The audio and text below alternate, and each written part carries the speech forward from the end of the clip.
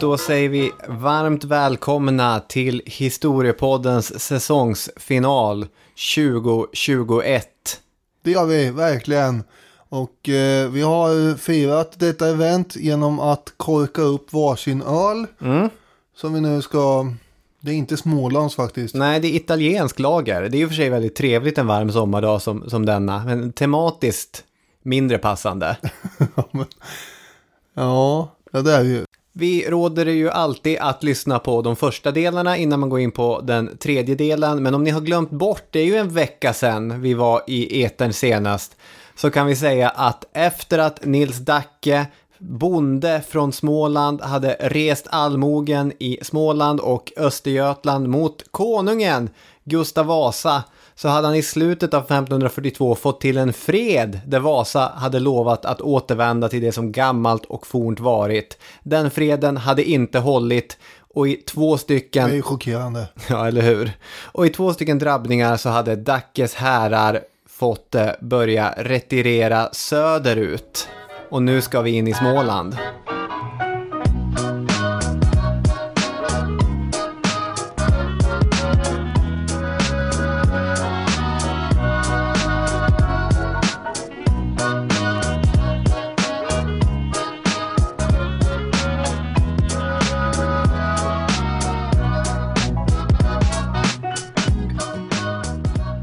Ja, nu går vågen åt det hållet.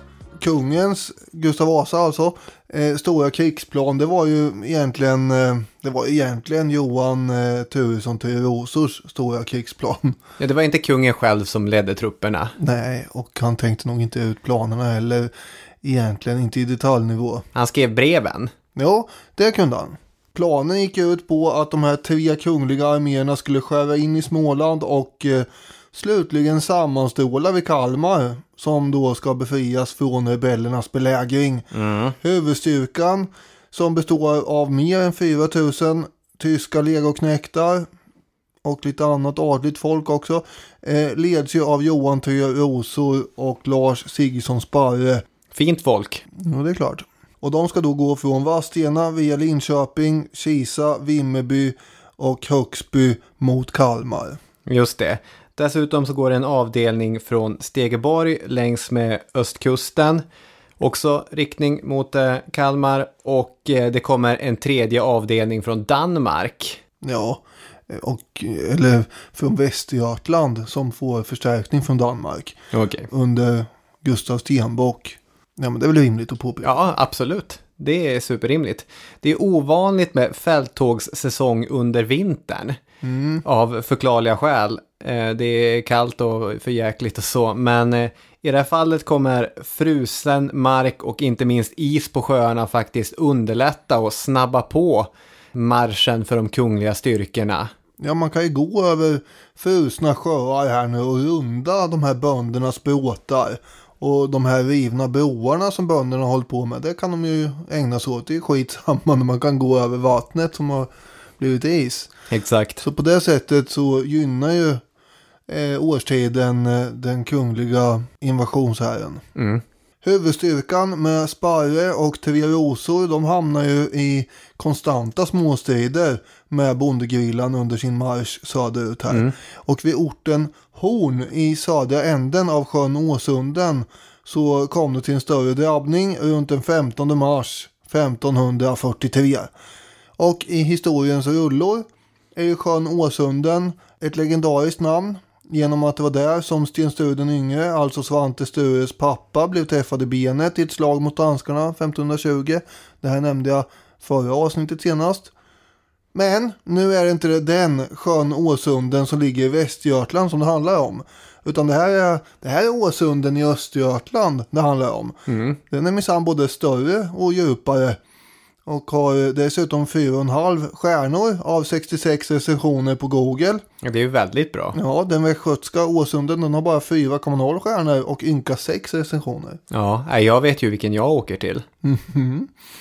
Nu är inte det här någon liksom landskapstävling så, eller? Ja, lite så blev det ju. Kanske inte en landskapstävling, men vi ställde ju 2 sjöar mot varandra. Ja, men när man säger Åsunden så tänker man ju alltid på den här västgötska bara för att han gick och dog där. Nu vill jag återupprätta lite östgötsk Åsunden sjö här. Ja, absolut. Enligt Per Brahe som var med så stupar omkring 400 bönder. Och Bo Alvemo, han uttrycker viss skepsis mot det här. Han skriver: med tanke på de överdrifter som kännetecknade rapporterna från kungens sagesmän torde dock siffran komma närmare sanningen om den skrivs ner med åtminstone hälften. Här gissar Alvemo ganska vilt utifrån ett tendentiöst material i och för sig. Han har inte en aning om det är hälften eller hur mycket mindre det är. Men man kan, som man säger, anta att det inte är 400. Oavsett de här överdrifterna så var det första gången egentligen som de kungliga styrkorna hade någon framgång ju. Kungen, han sticker fram näsborrarna och börjar sniffa och vädrar morgonluft här nu. Ökar sina krav och order på att Dacke ska lönnmördas. Och Sparres segerrika armé tågar vidare söderut mot Högsby. Där upptäcker Sparre att bönderna har konstruerat enorma båtar. Det här är ju intressant tycker jag. Förlåt att jag avbryter dig. Men flera kilometer bakom Emån. Ja, exakt. För den här massiva bråten som då ska utgöra kärnan i bondehärens försvarslinje. Jag tänker mig det som det är bråtarnas Maginot-linje. Ja.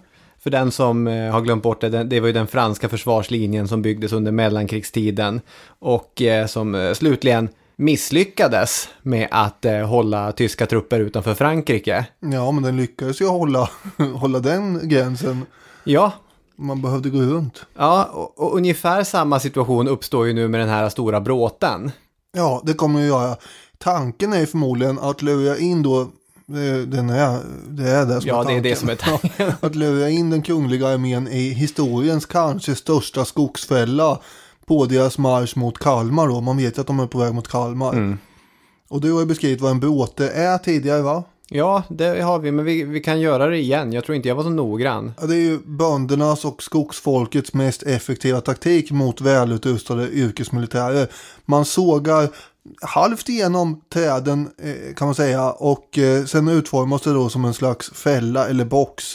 Och sen så fälls träden på en given signal, och då brukar de här förvirrade och inlåsta egentligen soldaterna bli väldigt tacksamma måltavlor för mängder av armborstpilar från andra sidan de här fällda träden. Det var ju det som hade hänt i den mest, alltså för bondehären mest framgångsrika attacken när man i Kisa hade fällt de här träden och fångat kungens soldater i en fälla. Där gick ju det här verkligen i lås. Jag tror det var i avsnitt 186 Var det ljus som Högsby senast dök upp. Och eftersom jag har en annan rot i trakten, genom att min pappa bor där i närheten, så kunde jag ju då meddela att det var inte värst mycket roligare i Högsby nu för tiden jämfört med 1700-talet. Okej. Kommunen ligger ju alltjämt i topp någonstans där omkring i toppskiktet på listor över landets fattigaste kommuner. Jag tror inte ens man kan skylla det på inbördeskrigets konsekvenser längre. Nej, de har fått tid att återhämta sig. Men jag ska vara snällare än förra gången, för det finns ju fina naturreservat här i de där gamla skogarna, och jag har lekt i dem som barn, och i vuxen ålder har jag gått omkring med barnvagnen på samma platser och insupit naturen. Och tanken har ju slagit ändå någon gång faktiskt när man gått där, att vissa träd är nog faktiskt så gamla att de kan ha levt under Dackefejden. Det är lite kittlande då. Ja, jag tycker det. Och för en arkeolog så är det här kanske rena drömmen med alla fornlämningar som finns i området. Och Emån, som Dackearmén då har förskansat sig bakom, har ett sprudlande fiskeliv, allt från mal till havsöring. Nu håller det på att bli en turistbroschyr, men det ska inte bli. Men ändå, Emån har ju 4,5 stjärnor av 70 recensioner på Google. Det är inte illa. Nej, det är nog många recensioner för att det ska vara ett pålitligt högt betyg. Det är inte bara Emåns släkt och vänner som har skrivit dem. Det är många tyskar bland annat som har varit där och fiskat och berömt Emån. Ja.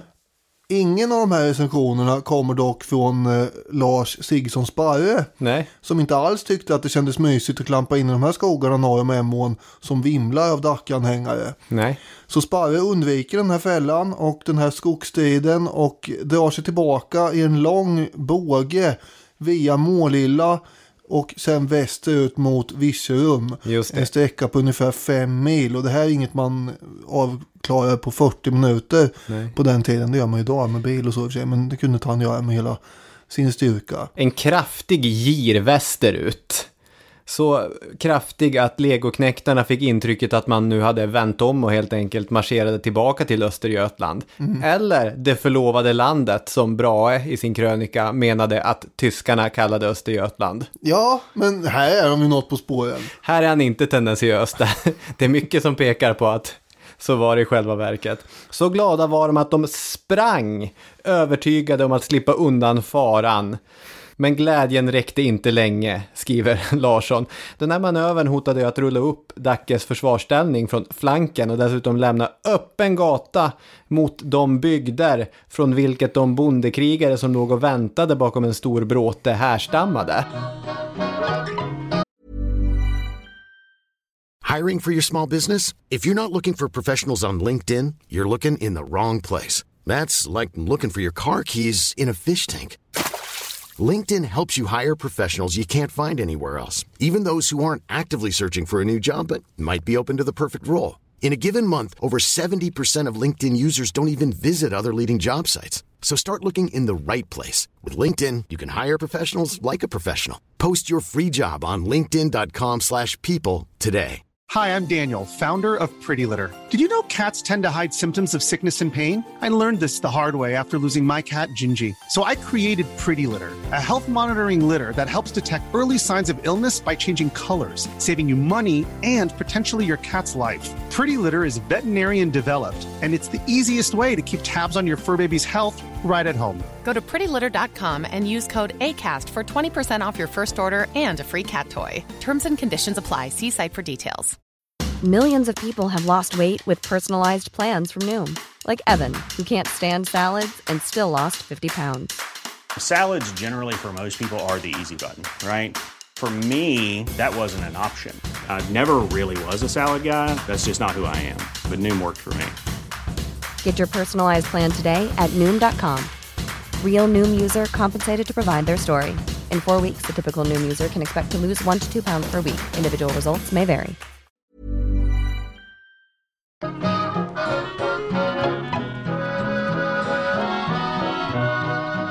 Ja, just ja. Det här är inte bra nyheter för Dacke. Det kan ju också sluta med att Sparre kommer att förena sig med Stenbocks armé från Västergötland här. Och med en sån utsikt så piskas ju Dacke mer eller mindre och stoppar Sparres kringgående rörelse. Och därför så sätter bondarmén iväg mot nordväst.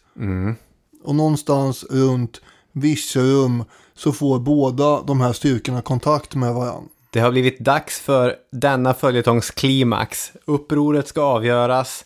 Nordstaterna ska vinna mot sydstaterna. Grekerna mot perserna. Romarna mot kartagerna. Wallenberg ska försvinna. Dackes uppror ska krossas. Ja, fin är ett fel.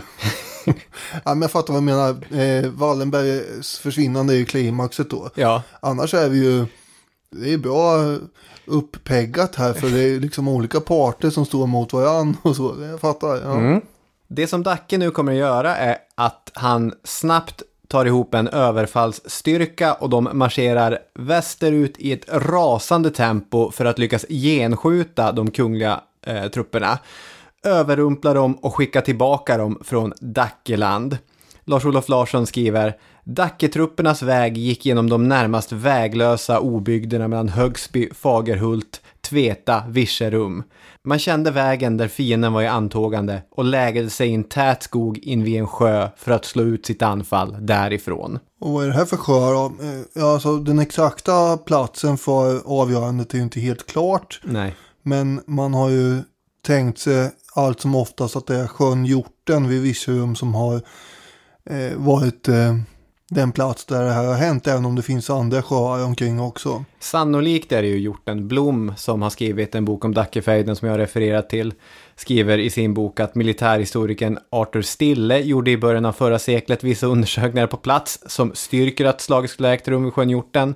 Hans slutsatser har legat till grund för en magisteruppsats i historia vid Växjö universitet. Författaren Alexander Steinvall har kombinerat såväl skriftliga källor som traderade folkminnen och kompletterat med arkeologisk undersökning av kanonkulor som påträffats i området. Han kommer till slutsatsen att det sannolikt var på sjön Hjortens is som Dackemännen nedgjordes. Men det betyder inte att det var där. Det är ju fortfarande ordet sannolikt som vi har. Som det kan vara i historien ibland så verkar det som att missförstånd har spelat ganska stor roll. Det verkar nämligen som om dalkarlarna som utgjorde eftertrupp i den kungliga styrkan anföll rebellerna i förtid utan order. Exakt. Har vi sagt att det här är 20 mars, kring påsk? Nej, det har vi nog inte, men nu har vi det. Ja, då vet vi. Ungefär 20 mars 1543. Just det, och dalkarlarna upptäcker då att bönderna håller på att hugga båtar i något land och så anfaller man. Och bönderna svarar. Skott och pilar haglar då samtidigt som fler och fler dras in.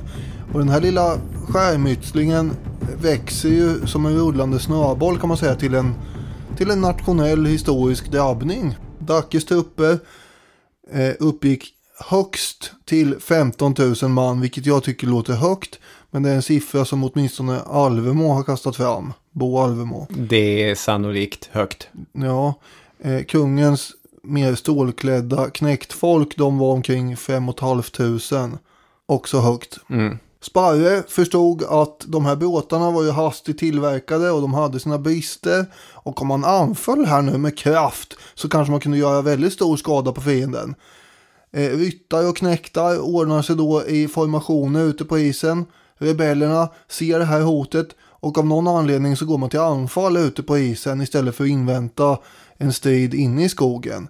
Även om inga båtar var färdigbyggda så måste det ändå ha varit ett sämre beslut att strida ute på isen än i skogen, tänker jag här. Jag vet inte. Vi vet väldigt lite om omständigheterna egentligen. Vad vi vet är ju att Dacke precis i början av slaget blir skjuten. Exakt så. Om det säger Lars-Olof Larsson att det är den enda detaljen som är känd och att den är avgörande. Men han är ju väldigt försiktig här. Jag tror man kan säga att vi vet faktiskt fler detaljer. Men så är det. Han blir skjuten av en kula genom båda låren. Den tog illa. Ja, det gjorde den. Och då är han ute. Ja, det kan man säga. Det blir ledarlöst, det blir panik, det blir förtvivlan bland böndernas led när Dacke bärs bort för att plåstras om. Eller vad man gör när någon har blivit skjuten genom båda benen. Yeah. Det slutar helt enkelt med att 500 man på rebellernas sida stupar enligt Per Brahe. Och det som följer avgörandet är ju själva platsen egentligen. Alltså att bondegrillans folk här, de strider på öppen yta. Och där är de ju underlägsna, välutrustade knäktar som har erfarenhet av den här typen av strider. Sen är det ju så att bönderna har ju inget skydd mot de här kungliga soldaternas eldvapen. Man har inga hjälmar eller sköldar eller harnes att prata om. Rent offensivt så hade man också brist på eldvapen. Istället är det ju, man hade ju eldvapen men inte tillräckligt mycket mot så här många legoknäktar. Och istället är det då armborst som används mest. Kanske lite yxor, liar och spikklubbor och så vidare. Men här går Dackehären på pumpen. Och det är väl kombinerat det faktum att de dels förlorar det här slaget tydligt. Och dessutom så tappar rörelsen sin ledare. Som gör att slaget vid sannolikt Hjorten. Eller Virserum. Alltså i alla fall att det blir avgörande. I efterhand kan man via domar följa hur människor i trakterna har hjälpt den sårade upprorsmannen att undkomma kungens män. Herr Lars, präst i Näshult, gömde Dacke under påskdagen, alltså 25 mars. Hos frälsebonden Måns Grym gömde sig Dacke under delar av den tid då han låg skottskadad. Och för den som hjälpt Dacke så fick man betala dyrt. 35 respektive 10 oxar i böter till staten för de här två herrarna. Kungen, han var ju nöjd här förstås att bondeherren skingras vind för våg. Han skrev: den största parten av dem har överkommit deras förtjänta lön. Alltså stupat eller blivit tillfångatagna. Det var ju på ett av de här gömställena också som du nämner som Dacke blev avmålad. Som vi nämnde i första avsnittet i serien. Men han hade bra läkerkött får man ju säga. För snart är han på båda de här genomskjutna benen och går omkring igen. Och fit for fight. Men dit kommer vi snart.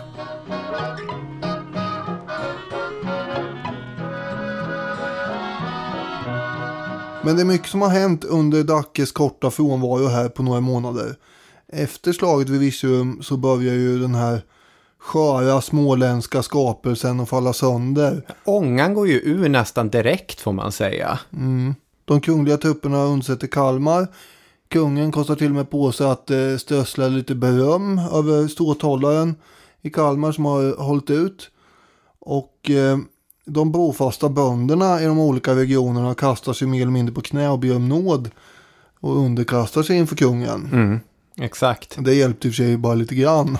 Och att man sträcker ut handen och börjar skicka ut fredstrevare börjar ju ganska snabbt ske i trakter dit kungens trupper inte har kommit än. Alltså där man tänker att upprorets klappande hjärta fortfarande borde bulta. Men nej, det här är som en soufflé som sjunker ihop igen. Ja, det är vi ju lite grann. Man är väl väldigt orolig för vad repressalierna ska innebära här förstås. Ja. Gustav Vasas trupper har ganska snart brutit in i själva hjärtlandet av upproret, vilket är då Värend som gränsar mot Blekinge. Stenbock har kommit från nordväst i slutet av mars, samtidigt som Sparre och Tre Rosor kommer från öst efter att Kalmars belägring har hävts. Och då står kungens arméer mitt i Värend och byarna i regionen söker då dagtingan en efter en. Just det. Inte med sina övertygelser. Nej. Utan de dagtingar om sin framtid. För att överleva lite grann kan man säga.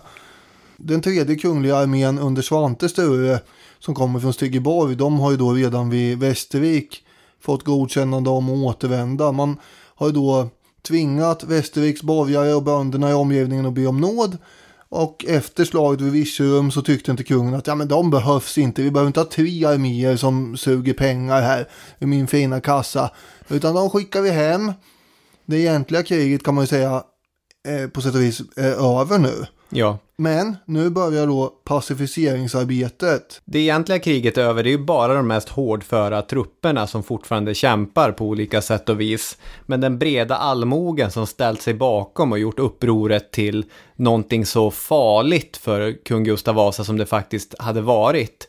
De rättar ju in sig i ledet nu. Plockar upp sina verktyg för att bruka jorden och återgå till det som hade varit innan det som hände. Innan det som hände, ja. Men de här hårdnackade Dacke-anhängarna, vart tar de vägen nu då? Jo, de återgår ut i skogen förstås då. De flyr till skogs som de brukar göra. Och jakten på dem blir ju våldsam och intensiv. Alf Åberg skriver: de stupade vid båtarna och bak stenblocken i skogen. De släpades ut ur de brinnande gårdarna och fram ur hålorna i utmarken för att slaktas av kungens knektar. De föll för sin frihet, sin rätt och sin tro. De dog för något som var för mer än de själva. För lagen som deras fäder hade stiftat och som de hade lovat att upprätthålla. Ja, det är ju stora ord förstås, men något åt det hållet är ju. Den som ledde det här pacificeringsarbetet, det var amiral Jakob Bagge.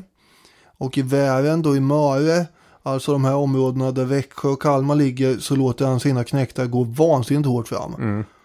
Åberg skriver: på marschen genom Småland hade hans tyska knektar besinningslöst härjat, plundrat och bränt i häraderna längs marschens väg. Att kungen så snabbt kallade dem tillbaka berodde på, säger Tegel, att han inte ville att Småland skulle bli platt fördärvat.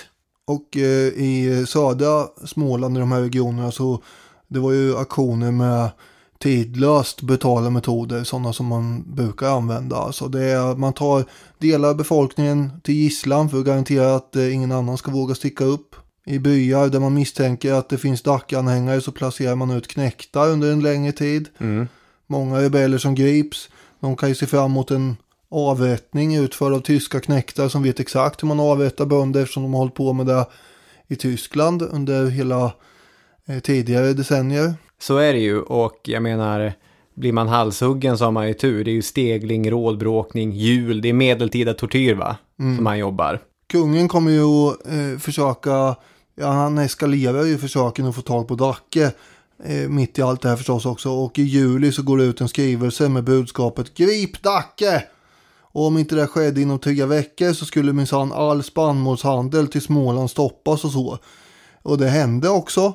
Alltså man stoppade spannmålshandeln och det där får en ju att tänka lite grann på... Är det Stalin igen? Ja, nu är det Stalin igen.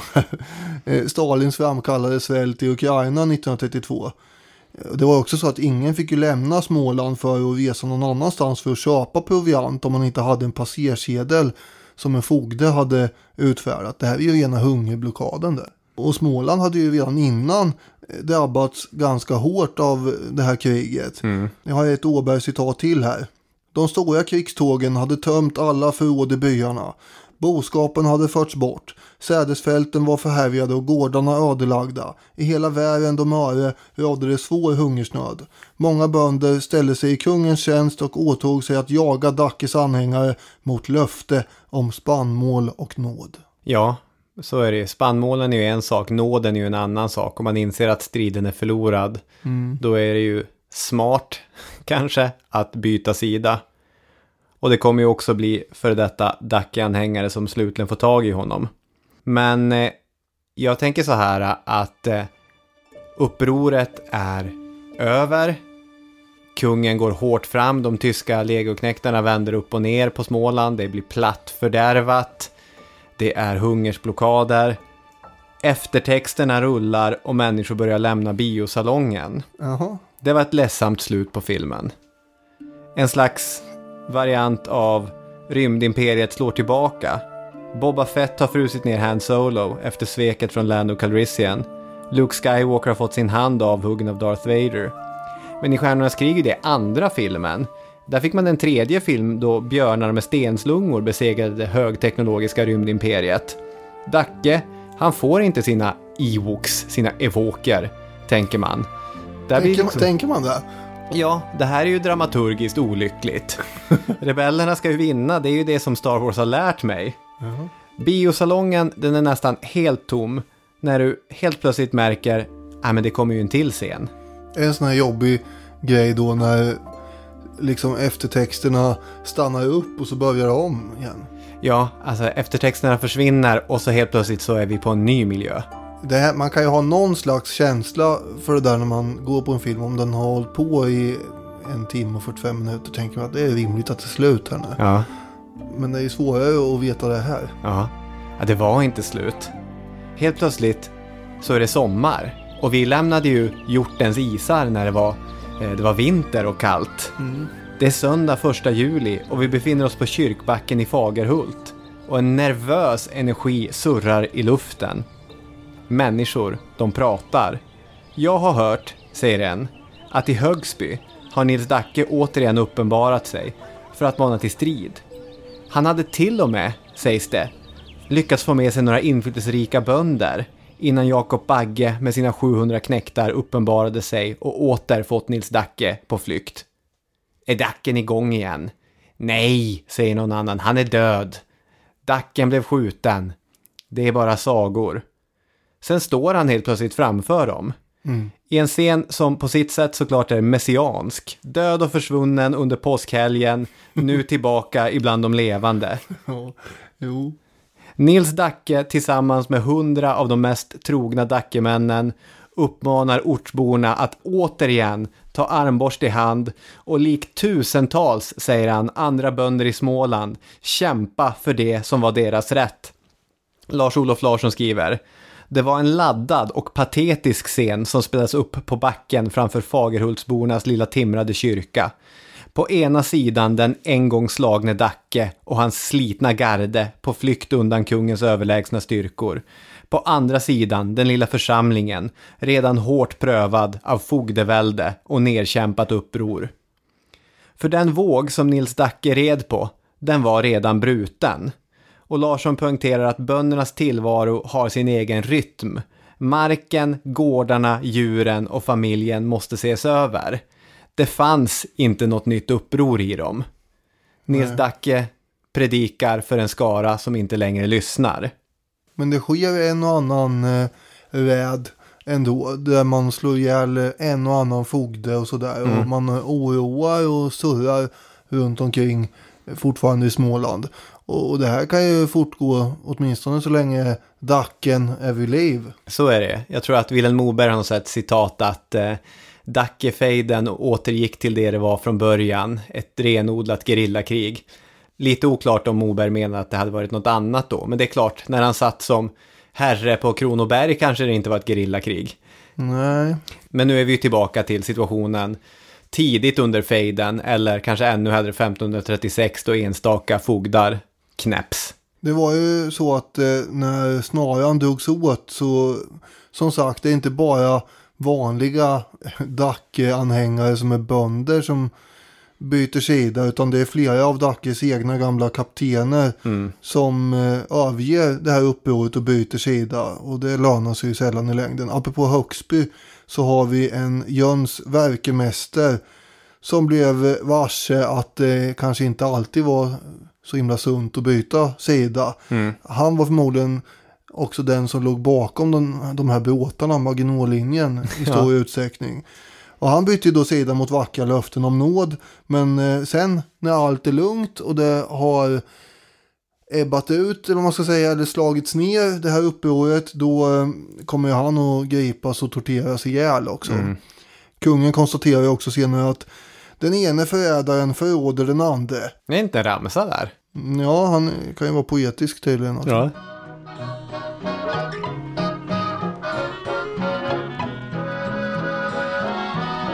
Nils Dacke, jag vet inte, vem är han under den här perioden av historien? Är han Bin Laden kanske? Han kan hålla sig gömd i sina småländska grottor. Ja, det kanske är lämpligt, ja. Att jämföra med. Ja, och som du sa, flera av de här kaptenerna hade... Även om jämförelsen med Bin Laden i övrigt är inte helt schysst, kanske, jag vet inte. Nej, absolut. Inga jämförelser i övrigt, säger jag. Även om man också kan kalla Nils Dacke terrorist om man vill det. Men nu är det inte det vi håller på med. Som du sa, flera av hans kaptener valde helt enkelt att byta sida. Och det är en sån Per Skrivare som kommer gå i fronten för ett band med knäktar som leder jakten på Dacke. Vilhelm Moberg, han skriver om hur varje släkt i den här delen av Småland har en bevarad berättelse om hur just deras förfäder under denna tid gömde Dacke. Och det är från en sån episod som den här omtalade avbildningen av Dacke på väggen i ett torp i Hovby nära Kinda stammar. Men Moberg igen, han ger röst åt smålänningen när han säger: i gränsbygden mot Blekinge finns det knappast en skog där han inte dolt sig. Knappast en grotta eller bergshåla där han inte legat gömd. Någon liten grotta måste det väl ändå finnas. Ja, jo. Men många grottor. Och hos Moberg har vi här Nils Dacke, förvisso besegrad men fortfarande ett med sitt element.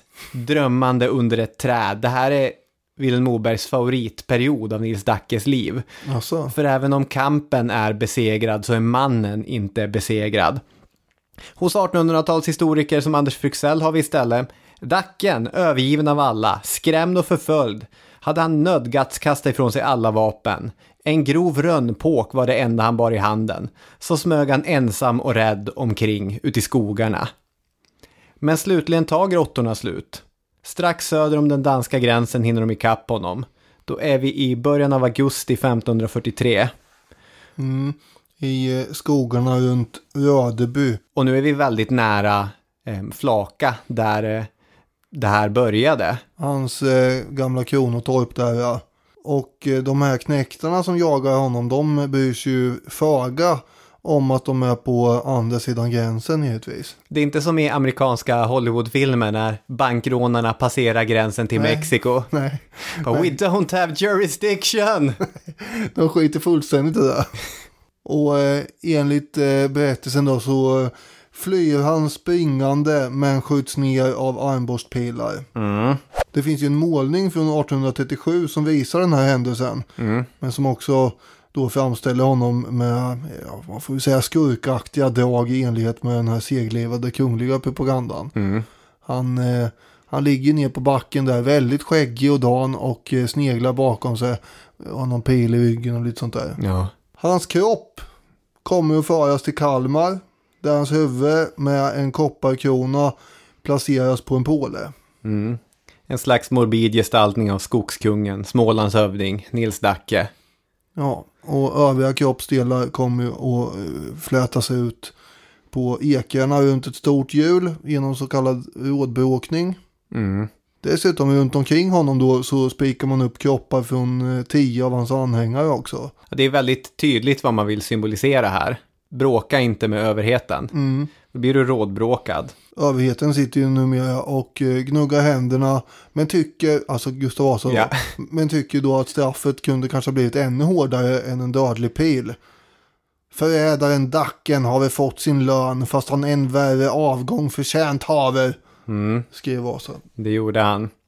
Dackes familj och släkt går han också hårt åt. Enligt berättelsen så bränns Dackes mamma in i sitt hus. Det är lite senare dock, några år senare. Och dessutom så avrättas många av männen i släkten. De hade ju också varit delaktiga i upproret såklart. Wilhelm Moberg skriver: i fråga om skiftningar och förändringar under kort tid kan inte ett svenskt människoöde jämföras med Dackes. Odalbonde, vilket han i och för sig inte var, men i alla fall Odalbonde, kronotorpare, gerillaman, upprorsledare, Smålands hövding, förhandlingsledare som jämlik part med kungen av Sverige, sökt bundsförvant med världens mäktigaste man, Karl V, besegrad upprorsman, återigen gerillaman, flykting. Lars-Olof Larsson skriver: även om Dacke själv kanske aldrig insett det, fanns det inga alternativ till total framgång eller undergång.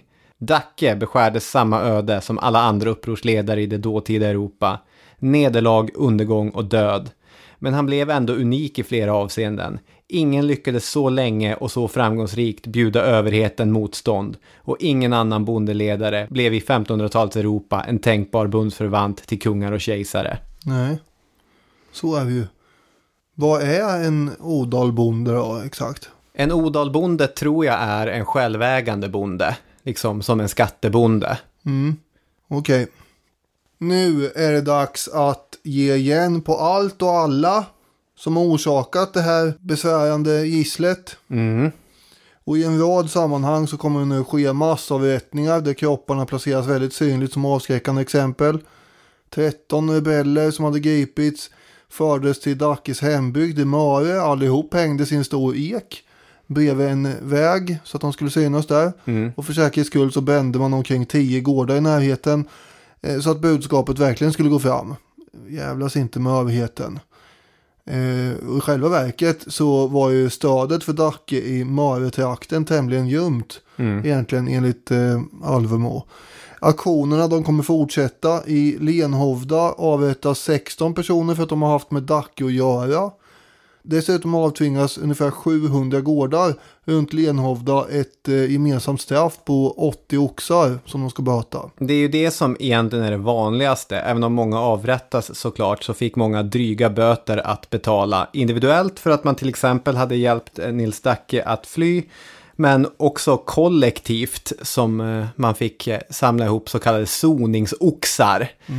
Lämna över lite feta oxar till kronan för att visa att det var fel det där vi gjorde när vi gjorde uppror. Det är inte bara de som har gjort uppror som har gjort fel utan även änkorna som på något sätt har haft den dåliga smaken att gifta sig med en blivande upprorsman måste ju straffas. Och de kommer inte undan då att böta dem heller. Till exempel en änka som fick böta 5 oxar för att hennes man hade stupat på Dackes sida. Ja, det är fräckt. Ja, det är hårt i alla fall. Sen har vi ett antal 100 Dacke-krigare som deporterades helt sonika till Finland. Jag behöver knappt säga vad man kan ha för parallell här. Nej. Det är Stalin. Det är Stalin, det var Stalin, ja. Och de förstes ju då in bland trupperna vid Viborgs slott bland annat för att sättas in mot ryssarna vid behov. Överhuvudtaget att mer eller mindre tvångsvärva gamla upprorsmakare blev en ganska vanlig metod. Och på det sättet så kom då många av Dackes gamla krigare att hamna just i Finland och svensk militärtjänstgöring. kungens brev till ståthållaren i Kalmar här kan belysa hur han såg på allt det här. Han skrev: oss synes bäst vara att i skyndsamt skaffen detta sällskap hit upp till oss. Så vill jag låta här skriva in dem under en färnika. På det de måtte komma i umgängelse med gott folk och lära veta vad ära och vederlighet haver att betyda. Och icke alltid ligga ut i den skogsbygd som en hop hemulvar och oskäliga kreatur. Det är där varken veta av tukt eller ära. Man använder ju förolämpningen hemulvar för lite. Ja, verkligen. Vad ska det betyda ens? Ja, det är oklart för mig. För mig med, därför googlade jag det här och jag fick bara upp så här, menade du hemul? Det hade varit roligt också, som ett gäng hemular. Det är ingen som har koll på Gustav Vasa har skrivit här på Google. Nej.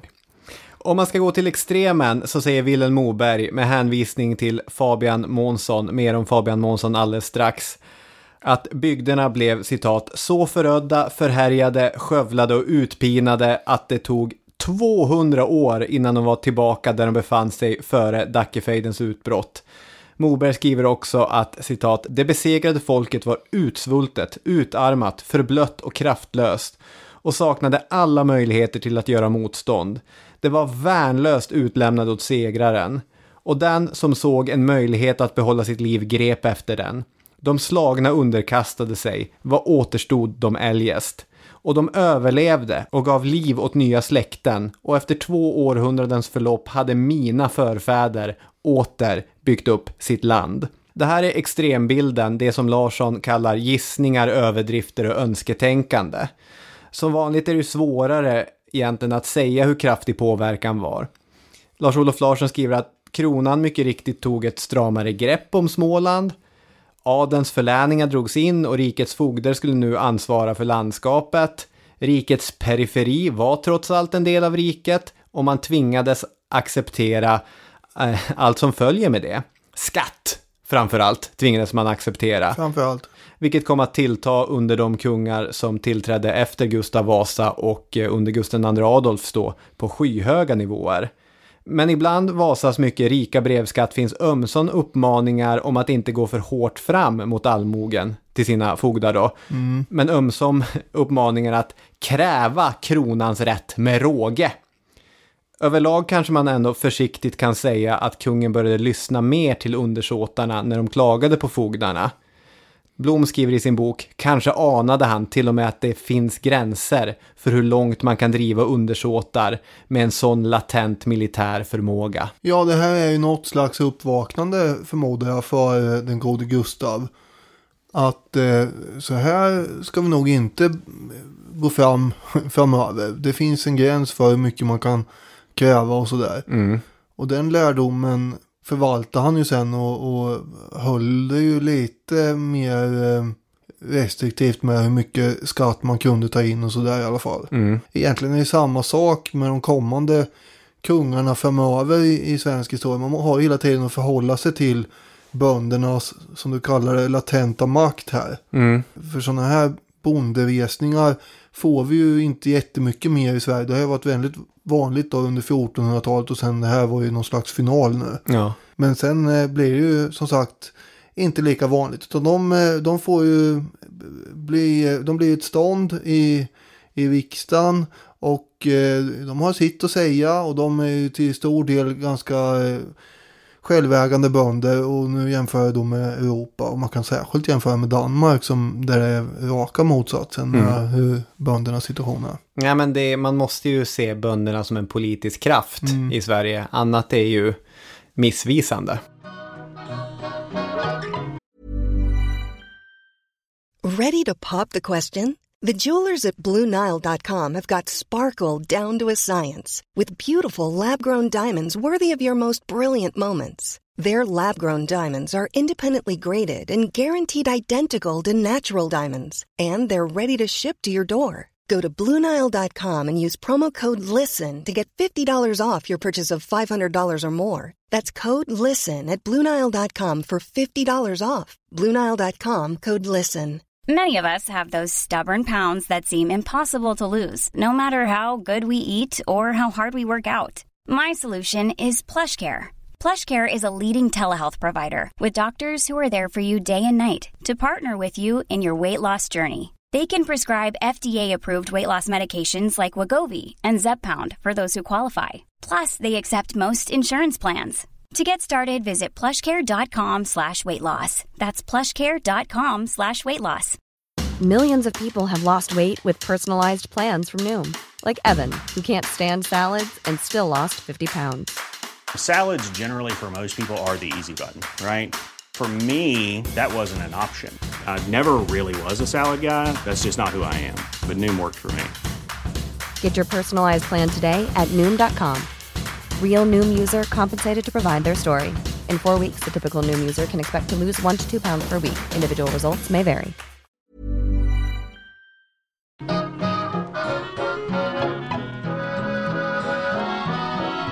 Några personliga öden har jag här. Spännande. Till exempel då Peder Skrivare som hade lockats, eller Per Skrivare som du kallar honom. Ja, jag är lite mer tjenis med Per. Ja, jag hör det. Det känns formellt, kallar honom Peder. Det var ju han som hade då dragits över till den kungliga sidan för att förråda Dacke. Han hamnade ju då naturligtvis till slut ofelbart på avrättningsplatsen på Bunkerbergsåsen i Stockholm. Ja, så kan det gå. Så gick det. Och tidigare nämnde Jöns Werkemäster från Högsby som ingick den här delen. Jag sa att han blev också avrättad, men det är inte bara det han blev. Han fick också den tveksamma äran att bli pionjär inom den nya juridiska metoden tortyr som tidigare inte har praktiserats vad vi vet i Sverige. Han blev anklagad, alltså Jöns, för att ha tagit order av Dacke att resa till Tyskland och begära hjälp därifrån. Och inte ens den här tortyren fungerade och fick Jöns att erkänna, utan istället så nekade han hela tiden.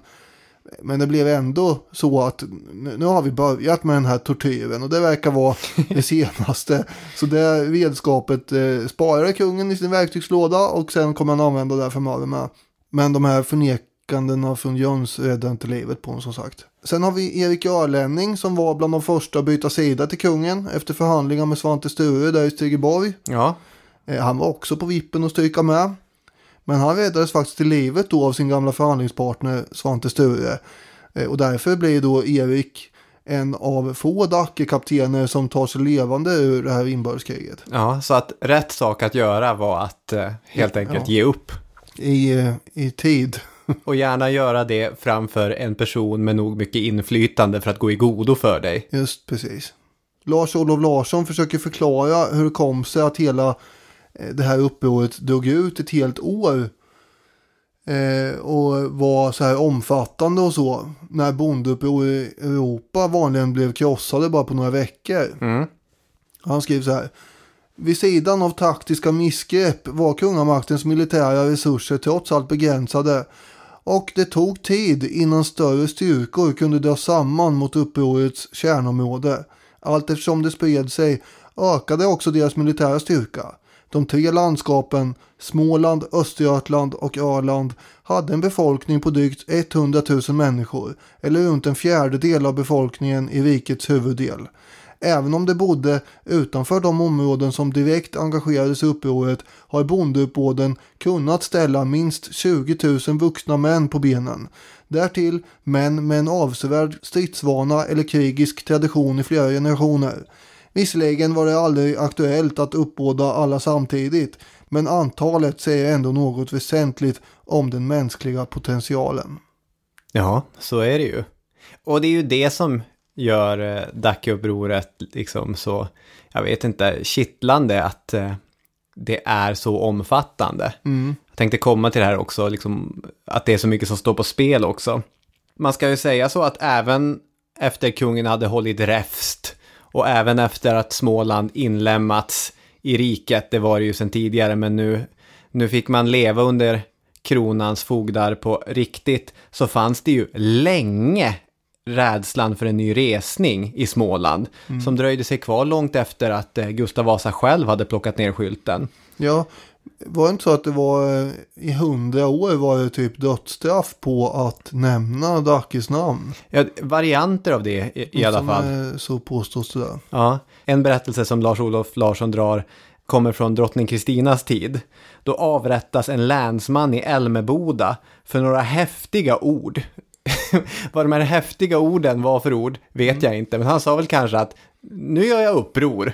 Eller någonting. Heja Dacke. Och i domen så förklaras varför avrättning ändå är berättigat. Trots att det bara var några häftiga ord. De kunde uppägga folket till myteri och uppror. Helst de på samma orter i gamla tider. Stort uppror mot överheten och landets ruin sig förorsakat hava.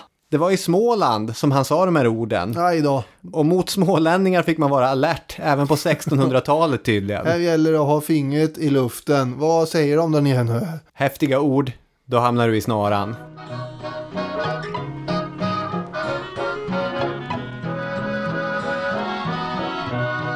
Vi har ju dansat kring det i alla 3 avsnitt, men Nils Dacke som fenomen i svensk historieskrivning har ju varit en ovanligt polariserande figur. Antingen så har man sett honom som ett hot mot den framväxande svenska nationalstaten, kungatrogna historiker på 1800-talet som dessutom ensidigt litade till Gustav Vasas propaganda såg honom så. Landsfadern på tronen kontra den gudlösa förrädaren, som Larsson skriver. Eller så har man som Vilhelm Moberg sett Dacke som en frihetshjälte som faktiskt ledde svenska bönder i ett uppror mot tyska knektar. Och liksom någonstans i spänningen mellan de två polerna så har ju Nils Dacke dansat i det kollektiva minnet och i den officiella historieskrivningen och allt sånt där. Ja, det finns ju kanske den här politiska skalan man pratar om. Där har man ju då infört Galtan, det vill säga att det är en fyrkant istället som man ska förhålla sig till med värderingar och så. Just det. Och om man ska lägga till något till det du säger här så det kanske finns numera också en kommersiell aspekt. Ja, så är det ju. För vi ska ju prata lite om historiebruk här nu och då tänkte jag att man skulle ta och nämna vad det är. Det är helt enkelt när man tar något ur historien och använder det för olika syften då. Och det kan vara allt från kommersiella syften till ideologiska. Och här är ju då Moberg, vi har ju kanske lite, ja det finns ju andra varianter med som existentiellt historiebruk som innebär att man skapar en koppling från sig själv till någon eller någonting i historien. Vilket är då identitetsbyggande. Det här är Claes-Göran Karlssons begreppsapparat som Daniel Hermansson redogör för, den svenska historikern. Just det, det är han som då har forcerat in det här i våra historiekurser. Men det är ju inte helt dumt att ha de här begreppen med sig för att förstå saker och ting. Historia är ju viktigt eftersom historia påverkar människor på olika sätt. Just det, och då skulle man kunna säga att Vilhelm Moberg, han befinner sig då någonstans i det här existentiella historiebruket, kanske lite ideologiska, eftersom han vill ju gärna koppla sig själv som smålänning till Dacke. Något av citaten du har dragit här så skrev han ju till och med vi. Och då är vi mina förfäder och vi och hej och hå. Då är vi existentiellt. Och min inledning i första avsnittet, där tar jag upp då statyn i Virserum som restes 1956. Och statyer är ju ofta av ideologisk eller identitetsbyggande natur också, eftersom de vanligen då fungerar som hyllningar till den avbildade. Och genom att resa en staty av Dacke så spinner man ju på en slags identitet kring en känd upprorsledare. Virserum ligger en bit från Stockholm. Och ni har alla era fina byggnader där och kungar. Men vi har Dacke. Glöm inte det ungefär. Och i den här Dacke-statyns fall där så handlar det ju om att det var där Dacke led sitt nederlag och så förstås. Och därför tycker man att det är lämpligt att resa den här statyn här. Vi har ju redogjort för den här liksom äldre 1800-tals historiska synen på Nils Dacke som en horkar och en förrädare och en avskyvärt elak man och så. Den bilden börjar inledningsvis förändras under det tidiga 1900-talet. Och det är på grund av att den svenska, eller tack vare att den svenska Vasaforskningen i sann rankiansk anda börjar omvärdera flera av de källor som tidigare fått stå som sanningar. Men vad är det här? Det kommer ju bara från kungens kansli alltihop. Kan vi bara lita på Per Brahe rakt av? Kan vi verkligen göra det? Inte riktigt, men historien var fortsatt nationalistiskt anstruken på tal om ideologisk historiebruk och så. Så några hjälteporträtt var det inte frågan om. Men som återigen Larsson skriver, försonande och förklarande drag gällande upprorsmännens agerande börjar leta sig in i historien. Viss nyans kan man säga med betygskriterieprosa. Ni är utförliga, absolut, och ni är på väg mot att bli nyanserade, ni är inte riktigt där. Dessutom kan man redan under 1800-talet börja nysta i den tråd som kommer leda oss till Vilhelm Moberg. För 1846 skriver Olof Hultén Cavallius, kulturhistorisk mångsysslare som flera gånger tidigare i den här podden swishat förbi. Han är en slags nästan svensk Bröderna Grimm-figur, om man ska kalla honom någonting. Han skriver i alla fall pjäsen Nils Dacke, och Hultén Cavallius är smålänning. Och Lars-Olof Larsson återigen sammanfattar Hultén Cavallius Dackebild på följande sätt. Upprorsledarens personliga egenskaper framtonas visserligen med svåra skönhetsfläckar, men upproret blir samtidigt ett utslag av småländskt frihetspatos och kamp för gammal rätt. En annan viktig person för Dackebilden är Fabian Månsson. Fabian Månsson är en av de ursprungliga socialdemokraterna i det här landet. När partiet sprängdes 1917 i den socialdemokratiska delen och den mer vänsterinriktade radikala delen, så fanns han tillsammans med bland annat Kata Dahlström ibland den mer radikala gruppen. Men med tiden så kom Fabian Månsson dragandes med, jag vet inte, han stod och sparkade i gruset och hade kepsen i händerna och frågade om han fick återvända till moderpartiet, vilket han fick göra. Månsson var en erkänt skicklig talare och en inflytelserik författare. På 20-talet publicerade han till exempel en trilogi om svensk medeltid. Men med start 1928 påbörjade han en serie om Dackefejden som aldrig blev färdig. Och det här är också intressant ur historiebruksperspektiv, för du pratade om att Vilhelm Moberg i någon mån var ideologisk. Månsson var rakt igenom ideologisk, han var ju marxist. Och underrubriken till hans böcker om Dacke var historisk skildring om bondeklassens undergång och herreklassens födelse. Ja, vad jag menar med att Moberg kanske har ett sånt drag är ju mer lokalpatriotisk ideologi, så att säga. Exakt.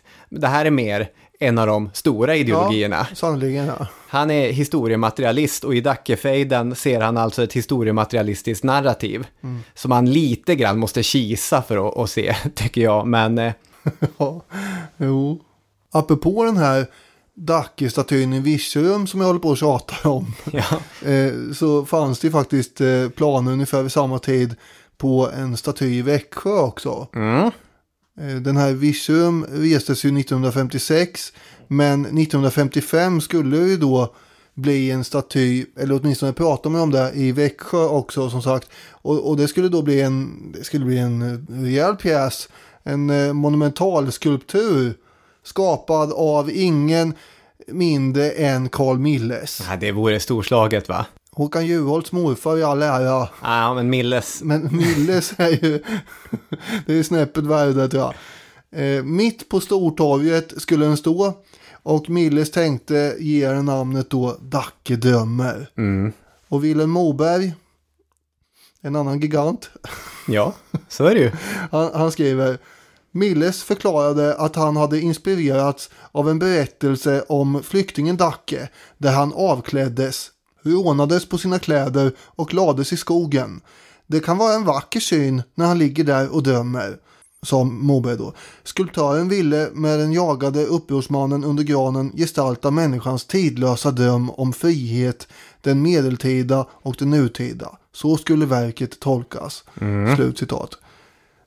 Och istället för att det blev en staty så utbröt ju vilda protester och debatt i stadsfullmäktige, och de konservativa, de menar att det här var ju en direkt förolämpning mot Sveriges kung om man placerar ett monument av en upprorsmakare här utanför den kungliga befallningshavandes residens mitt i länsstaden. Ja. Så kan vi inte ha det. Nej.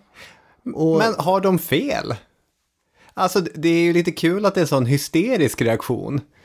Men är det okontroversiellt med en stor Dacke-staty, även vackert skapad av Carl Milles i Växjö? Jag tycker väl att efter 5 sekler kan man få, nu var ju inte det då var det 4 ungefär, men då kan man ju få kosta på sig någon slags historisk nisch ändå. Ja.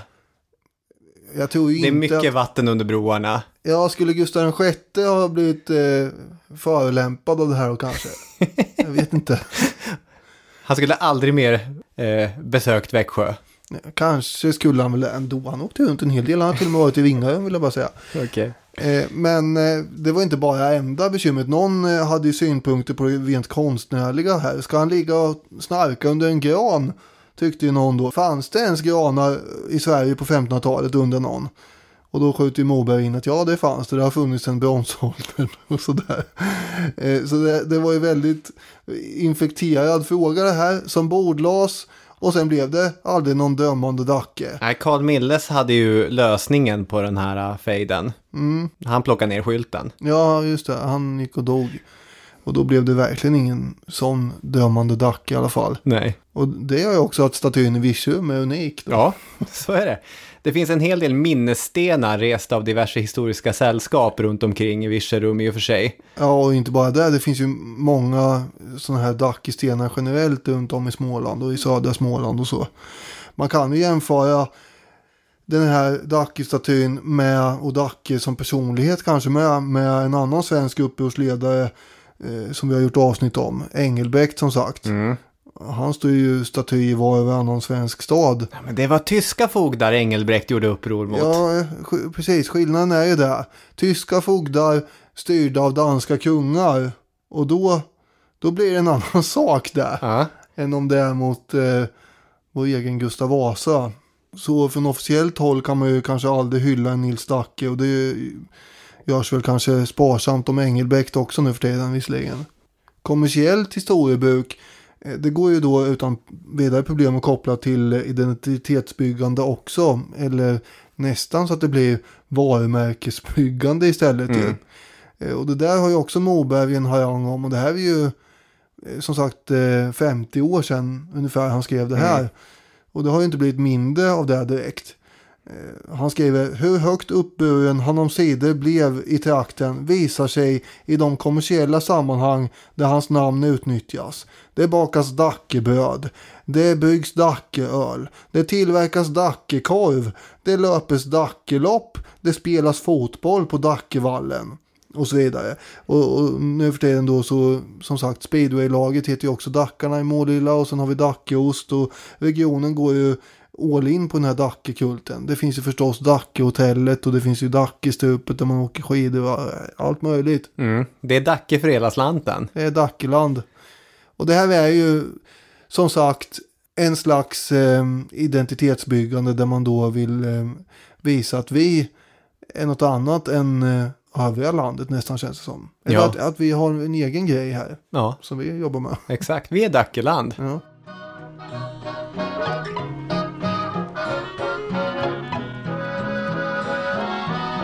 Nu har vi tagit upp Moberg flera gånger. Jag tänkte fokusera lite grann på honom en kort stund. Vi har ju i den här podden under många år återvänt till programpunkten Vad säger Grimberg? Där vi läst olika passager ur svensk populärhistorias största, Carl Grimberg. Och ofta har det varit lätt att göra sig lustig över delar av den historiesyn och de ideal som skiner igenom. Men varför Vad säger Grimberg är ett älskat inslag i poddens historia beror till dels på den svängiga jingeln, såklart. Men sannolikt ännu mer på den oblyga berättarglädje som Grimberg varken vill eller kan hålla tillbaka. Nej, det kommer säkert komma ett här innan avsnittet är slut. Ja, vilken teaser. Jag flaggar för. I det avsnittet vi gjorde alldeles nyligen om kontrafaktisk historia pratade vi om den engelska synen på historia. Du tog upp Anthony Beaver och fogade in ett ljudklipp där Anthony Beaver säger att historia på ett sätt är litteratur. Det är berättande. Historieskrivning blir egentligen bara relevant och viktigt när det läses. Och för att det ska läsas måste det berättas med iver, relevans, humor och sådana egenskaper. Det finns inte så hiskeligt många sådana böcker eller sådana författare i Sverige. Men ett fåtal sådana har vi. Vilhelm Moberg är på vissa sätt kanske den största sådana. Även idag tror jag att de flesta svenskar kan mest om Amerikasvenskarna som emigrerade på 1800-talet genom Vilhelm Mobergs utvandrare-epos. Antingen att man har läst boken eller så har man sett musikalen Kristina från Duvemåla eller så har man sett filmen från 70-talet eller så kommer man gå och se nyinspelningen de håller på med nu. Fler människor känner sannolikt till Karl Oskar och Kristina än vad man känner till verkliga människor som gjorde samma resa. Ja, det beror på lite vad man menar med känner till, för det är ju mer än 100 år sedan. Det är ju, vad blir det, 100, kanske 30 år sedan till och med, sedan det satt igång ordentligt.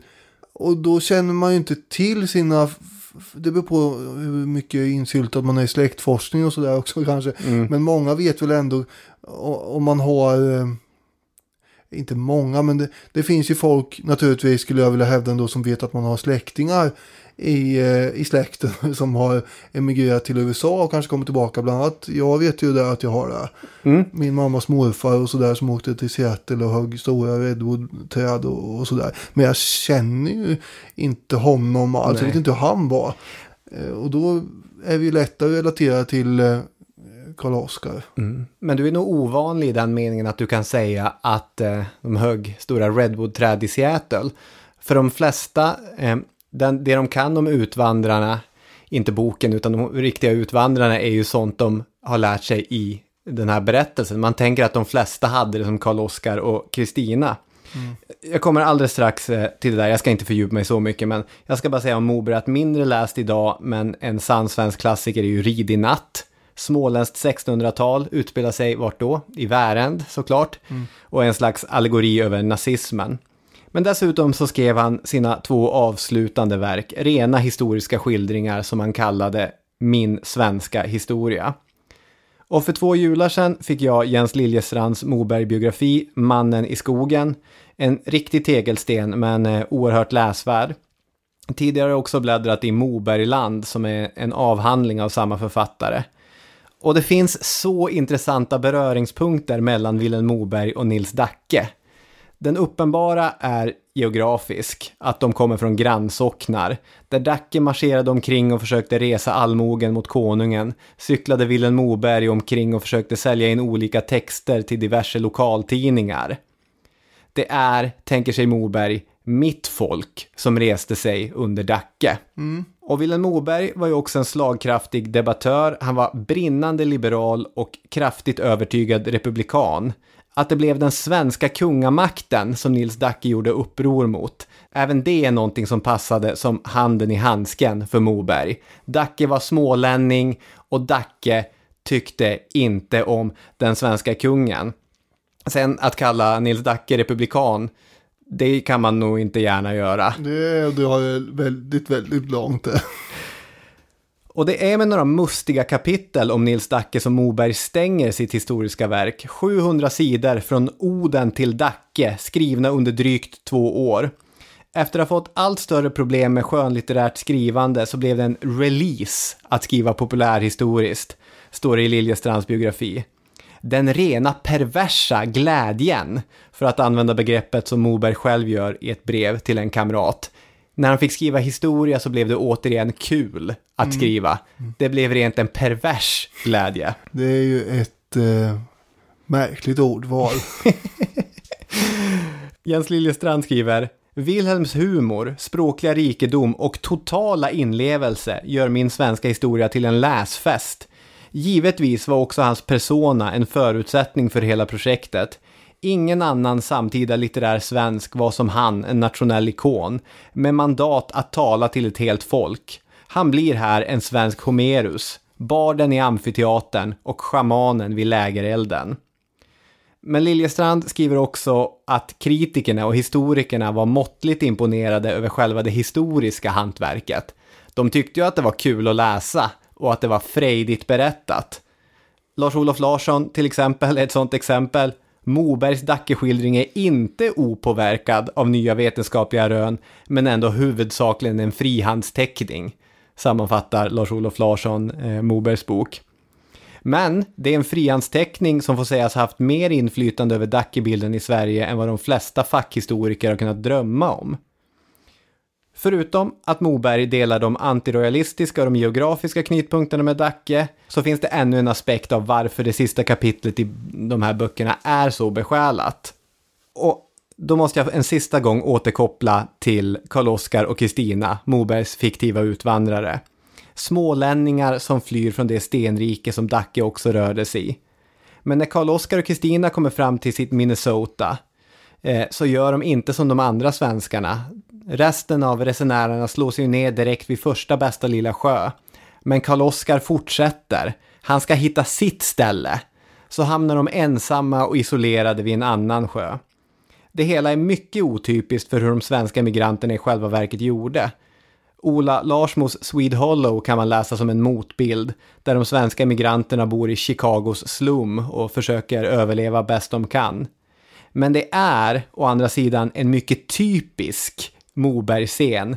Liljestrand kallar den mannen i skogen. Och vet ni vem som också var en man i skogen? Ja, det är ju Dacken där. Det är Dacken. Liljestrand skriver: i de historiska dokumenten är Dacken diffus gestalt, vilket gör honom till utmärkt material när Wilhelm en sista gång drar till skogs med sin allra käraste fantasi. Dacke blir den ultimata skogsgångaren. Någonting som totalt besjälade honom, den stora författaren som en gång i tiden skrivit under pseudonymen Dackesson. Han får livsglädjen tillbaka och med rafsig och ryckig handstil skriver han ner varje liten tanke på ett kuvert. Varje liten lös lapp han hittar blir en anteckning om Nils Dacke. Och det som Liljestrand poängterar också någonting ironiskt i att Gustav Vasa dras med i bara farten. För även om man är Darth Vader till Nils Dackes Luke Skywalker så finns där någonting som Moberg respekterar. Det är en kamp mellan två människor som inte går att förtrycka. Böjer man sig en gång så blir man aldrig rak, som Joakim Tåström uttryckte. Det är väldigt många referenser. Ett imperiecitat som jag första gången hörde genom Anders Ygeman. Så vad händer? I alla fall, ett sista Liljestrand-citat för att han skriver fint om Mobergs skildring av Vasa och Dacke. 2 skogsgångare, 2 self-made men, jägare och jagad, förföljaren och den förföljde. Det är autokraten mot liberalen, diktatorn mot gerillaledaren. Det är Stalin från Roslagen. Där kom den. Där kom Stalin igen. Mot Che Guevara från Värend. Båda är lika stolta och kompromisslösa. Ingen av dem böjer sin nacke. Ingen av dem vänder någonsin bort sin blick. Och det blir det sista kapitlet i sitt liv som Vilhelm Moberg färdigställer. Han skriver ingenting mer som publiceras efter han har skrivit färdigt om Nils Dacke. Ja, det är mycket att ta in här. Men jag vill bara påpeka här då att jämförelsen mellan Che Guevara och Nils Dacke är ju lite bräcklig. Den är haltande. Ja, Che Guevara vill ju helst då skapa en väldigt ny värld och ett nytt samhälle, medan Dacke vill göra helt tvärtom och bekämpa det nya och vill återgå till det gamla. Det är väl framförallt där skillnaden ligger, men det är en ganska stor skillnad. Så är det ju.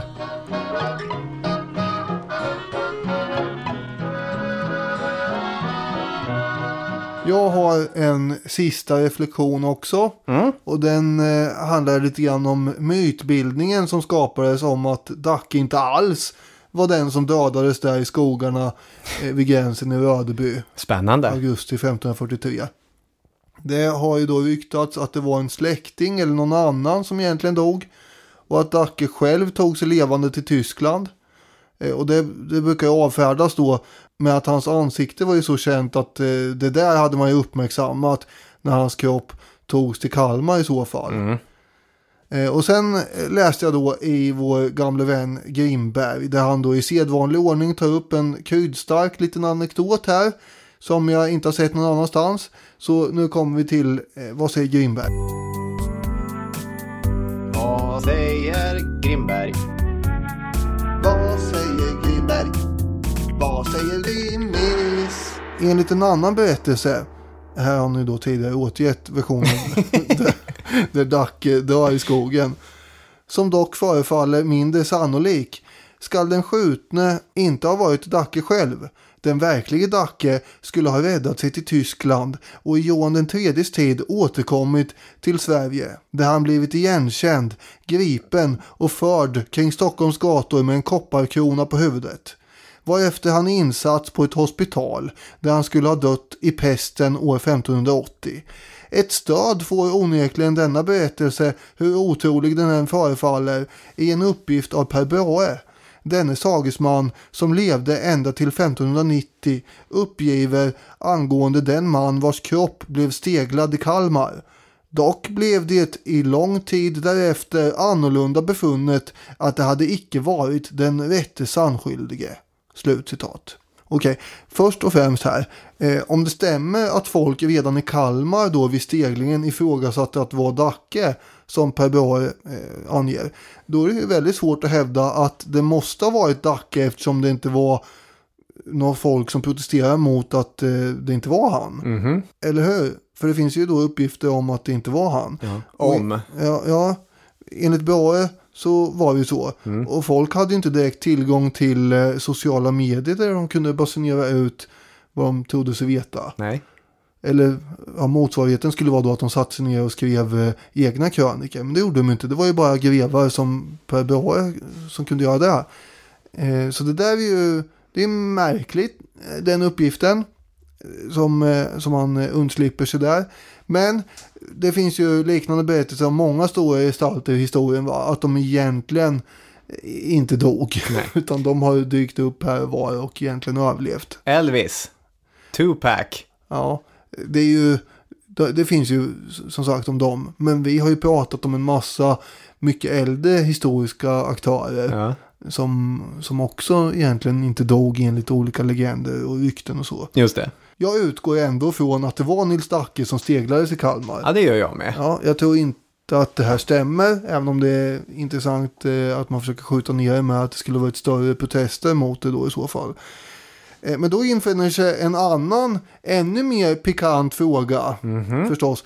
Vem var stackaren som har först runt i Stockholm 1580 med kopparkrona på huvudet som han sen låst in på ett hospital? Ja.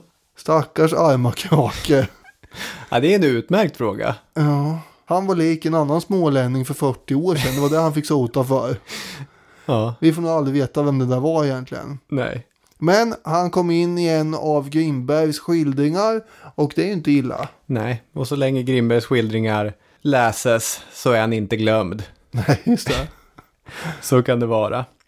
Om man ska knyta ihop säcken för allting då. Jag tänker att det är någonting med den här sena Vasa-epoken som prompt vill bli kategoriserat. Lars-Olof Larssons kända biografi om Vasa har under rubriken Landsfader eller tyrann. Peter i Historias avsnitt om Nils Dacke heter Frihetskämpe eller terrorist. Antingen eller. Och jag funderar om inte problemet är eller i båda de meningarna. Gustav Vasa, landsfader och tyrann. Nils Dacke, frihetskämpe och terrorist. Eftersom allt ändå bara handlar om vilket perspektiv man lägger på det. Är man Fryxelltrogen Sverige eller lokalpatriotiskt Mobergsk, månsonskt klasskampig eller vad nu annars man kan tänkas vara. Dackeupprorets deltagare, här kommer ett till Larsson-citat. Jag trodde jag var färdig med det. Ja, men de bara kommer. Du kan inte stoppa dig själv. Nej. Dackeupprorets deltagare kan, citat, förlänas ett skimmer av frihetshjältar eller förräderiets mörka stämpel. Allt beroende på dina egna ingångsvärden i det hela. Men är det som är kittlande med Dackefejden? Är det som utmärker den? Det som får berättelsen att känna storslagen? Jag tänker att varför jag har tyckt det varit så kul att läsa om Dackefejden och varför jag har gjort de här avsnitten entusiastiskt är att det finns svindlande proportioner i det hela som jag inte alltid känner när jag läser om svensk historia. Inte bara för att det handlar om det största bondeupproret i nordisk historia, vilket ju är storslaget, men också därför att utgången inte var given. Nej, det är även sällan. Vilket är det avgörande ögonblicket? Är det Hönefreden? Om Dacke hade agerat lika cyniskt som Vasa, om man hade sagt ja till kejsarens erbjudande, eller om bönderna som tvingats ut på isen inte besegrats av knäktarna, om knäktarna hade gått in i den där Machinåbråten, vad hade hänt då? Då hade det hänt något annat. Hönefreden, som du nämner, är ju den i Slätbacka då, alltså utanför Linköping. Just det är Gustav Vasas nedsättande term för den. Han menar att det kommer ändå inte att hålla. Vad hade hänt om de hade segrat? Hade Sverige slitits mellan andra stater och intressenter? Hade den där återgången till gammalt och fornt som bönderna suktat efter blivit som Vasa i sin propagandaskrift menade? Falsk dagtingan, rovmord, brand. Det vet vi ju inte, för det hände ju inte. Gustav Vasa red ut stormen. Skickligt får man tillägga att han faktiskt gjorde det. Dacke klarade inte av att hålla leden täta och eller expandera upproret så att större delar av riket drogs med. Det blev ett isolerat enormt bondeuppror som pågick längre än vad bondeuppror pågick och som hade andra storpolitiska möjligheter men som till sist slogs ner. Just det.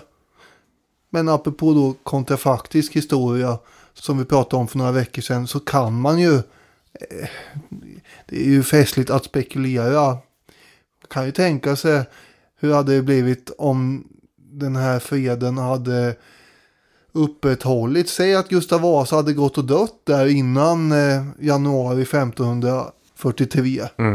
Och så hade man gått sen då på rådets vilja att inte använda vapenmakt. Då kanske det hade blivit en självständig annan svensktalande stat som då heter Småland där nere. Det var ju grejen då att Dacke hade ju en annan jämförelse med amerikanska inbördeskriget. Var att sydstaterna där hade ju som ambition att liksom ha en decentraliserad ordning där varje delstat skulle få bestämma helt själv så mycket som möjligt. Och det var ju Dackes mål med, att de här olika smålanden i Småland skulle få vara så självständiga som möjligt. Så det skulle ju bli någon slags småländsk konfederation då, den staten. Ja. Ja, nu är avdelningen spekulerande över, men det är ju intressant. Det hade förmodligen inte överlevt 1600-talet ändå det där. Nej, det är svårt att se det. Men det är ju svindlande, och det är många svindlande tankar som Dackefejden för med sig. Men nu är det färdigsvindlat. Ja, det är det. Och sommarföljetongen 2021 är över. Den här gången har vi suttit i garaget här som sagt, och du ser jag har druckit upp din öl, det måste vi göra något åt. Och så får vi ta och tacka så jättemycket för att ni har lyssnat. Tack så hemskt mycket. Vi tar 2 veckor ledigt nu, jag och Daniel. Men, bra förtydligat. Men vi väljer ut några gamla pärlor som vi skickar ut i etern. Det gör vi. Och så hörs vi som sagt om, vad blir det, 2-3 veckor. Det gör vi. Ha det fint hörni. Ha det jättebra. Vi hörs. Hej hej. Hej!